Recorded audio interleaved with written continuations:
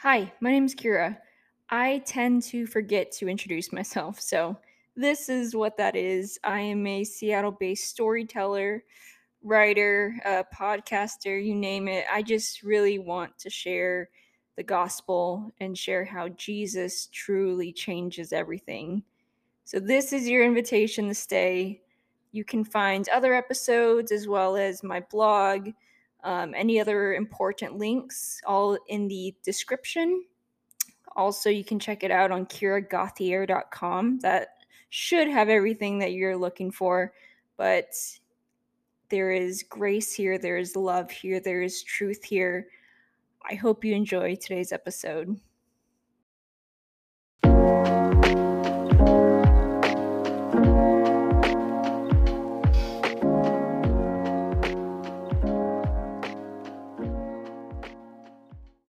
I'm in an odd position because I guess I accidentally came out as Christian.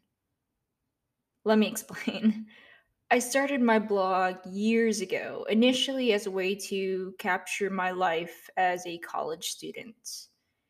And it's been amazing seeing that content evolve from life updates as I thought I was going to fail miserably in my classes to post about why the Christian faith is true.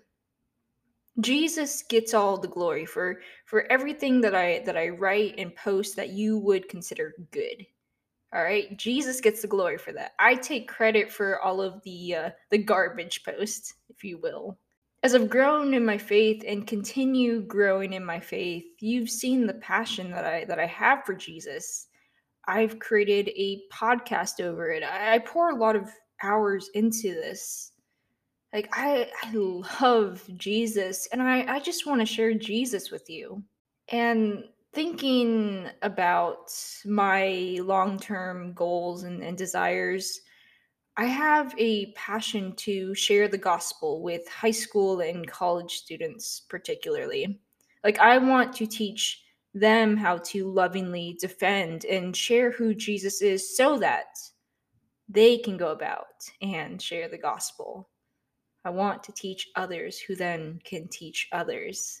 All to say that my mission is to follow Jesus and to follow God's will for my life. And if it so happens that I end up doing what I desire, great. If I don't, also great, because God's will for my life matters more, and I want that more, even when I don't. I want to do what God has called me to do, and where He sends me, I will go. I've said this before, and it hits differently now. Stay until the end to understand why. In the meantime, what that looks like is sharing my faith on this podcast and on my blog. As I speak, it's not like I have a ton of people who read what I write and listen to what I put out. Like I don't have a massive following yet. Praise God. But regardless, I've realized that faith-based content creation is kind of my thing, and that's what I'm known for. When I say I accidentally came out as Christian, I mean that there's no hiding what I believe. Like I've gone out of my way to share my faith. I've gone out of my way to make it a point that like, hey guys, I'm a Christian. You search up my name and the first thing that comes up is Through Faith and Grace by Kira Gothier, where I clearly state that I'm a Jesus follower.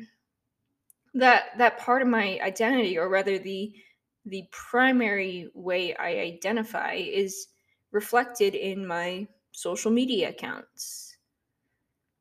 Does that make me a Christian influencer?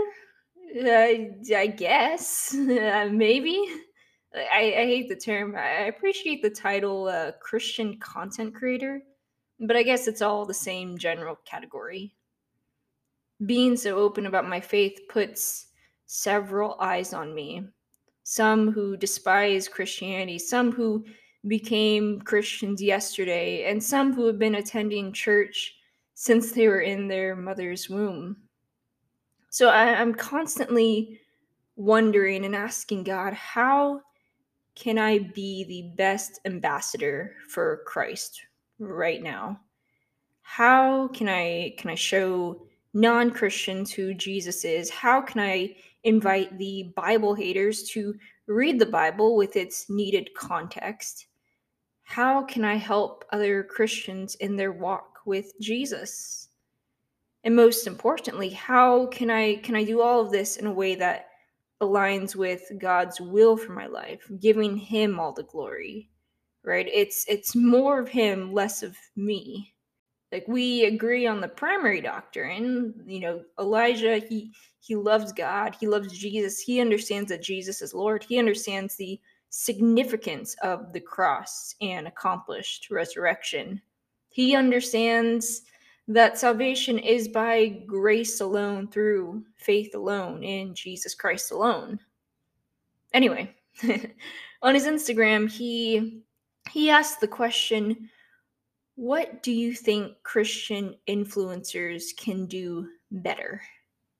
And he posted some of the responses on his Instagram story, and so I would like to just read some of those to you. Be more real about struggling. Try to be more transparent. Less aggression, less drama, less of always trying to defend the gospel, and just start sharing it. Stop hating on other Christians. Differentiate between their personal opinion and scripture. Explain how we can share our faith more. Promote the Bible more often rather than themselves. Elijah sums up all of these responses, and it comes down to these 3 points. Be real and vulnerable.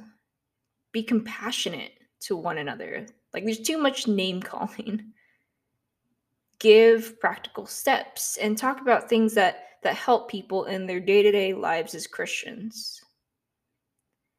I think you can run into a lot of trouble if you ultimately let your audience, your following, or just the people around you tell you how to do life. Like, even if they have the greatest intentions, I think you can run into a lot of trouble. You can't please everyone. In fact, we Christians are called to please God, not people. We're called to love God and love people, but we're not called to please and to serve people in the way that we strive to please and serve God. That said, I believe you'd be doing yourself a disservice if you chose to ignore any feedback, right? Like, there's a balance. Yes, as Christians, we are called to please God, not man, but that doesn't give you an excuse to automatically ignore people. God speaks to us through people. Like, we know this. If God can do it through a donkey, surely he can do it through people. These are people's answers, and as a Christian creator, I must ask myself, how can I be a light? How can I be an ambassador for Christ? And most importantly, what is God calling me to do? The responses that stood out to me were the ones that spoke about less aggression and less trying to defend or prove the gospel. I've spent a lot of time defending the gospel and sharing about this and sharing this research that I've found, and I think there's a time and place for that. But at this moment, I feel like God is telling me, do not forget to share your story. I notice that I can get so worked up in the facts, and of course, these facts are important. There's a time and place for them. Christian apologetics is important, but so is my testimony, and so is yours. One of the greatest reasons to follow God is because Jesus transforms our hearts, actions, and way of living. Each and every single one of us is a prime example of what happens after you accept the gospel. We have the privilege of of experiencing what life is like after we believe Jesus is Lord. And so our testimonies matter, there's significance. I share Elijah's question with you because regardless if you are a Christian content creator or not, it's our job as Christians to study the culture and to figure out how to communicate with the culture. We're called to make disciples, and I believe that begins with understanding our culture. Jesus communicated clearly to the culture and religion at the time that he is Lord, he is the Messiah. We must understand how to point people to Jesus. And I believe that means we must understand the world and how to communicate effectively, lovingly, and gently to people. I've had conversations with Christians in the past where they get so caught up in the approach itself. Right? They spend days beginning with the question, what is the best way to share the gospel with atheists, with Mormons, with Jehovah Witnesses, with Buddhists, with agnostics, and they will study the snot out of every argument and counter argument that they could possibly face. And listen, that sounds exhausting, Christian. And I don't mean to overstep, but I've tried that approach before. You can learn every reason why the Christian faith is true, but at the end of the day, it's a heart issue.